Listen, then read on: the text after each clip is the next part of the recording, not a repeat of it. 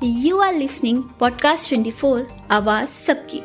Autocracy may no longer present in India, but even after so many decades, there are few royal families that are still living a royal life in modern world. The title Nawabs and Maharaja evoke images of palace, luxury precious stones and Rolls Royce. The royal families face numerous challenges and problems, but the royalty continues. Have you heard about the Wadia dynasty? The Wadia dynasty once ruled the kingdom of Mysore. They trace their history to the Yaduvanshi clan of Lord Krishna. The 30-year-old Yaduvira Krishna Datta Chamraja Wadiyar is the present titular Maharaja of Mysore and the head of the Wadia dynasty.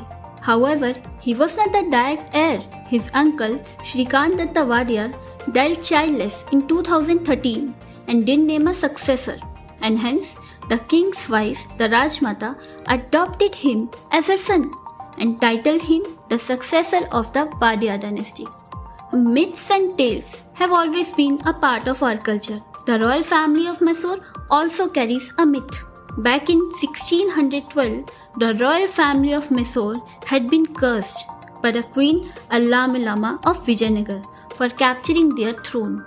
Right before she jumped to her death, she cursed that Mysore kings would never bear children. This curse has been in the power from last 400 years. The royals have continuously tried to please Allamalama over the years.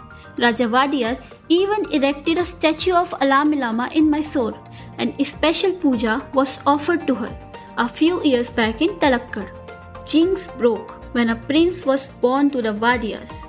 In Bengaluru, this was the first baby to be born in the family, and people are hoping that this newborn will end the 400-year-old curse. The couple is now a parent of 3-year-old son. Since 400 years, royal family of Mysore had been trying to ward off this deadly curse.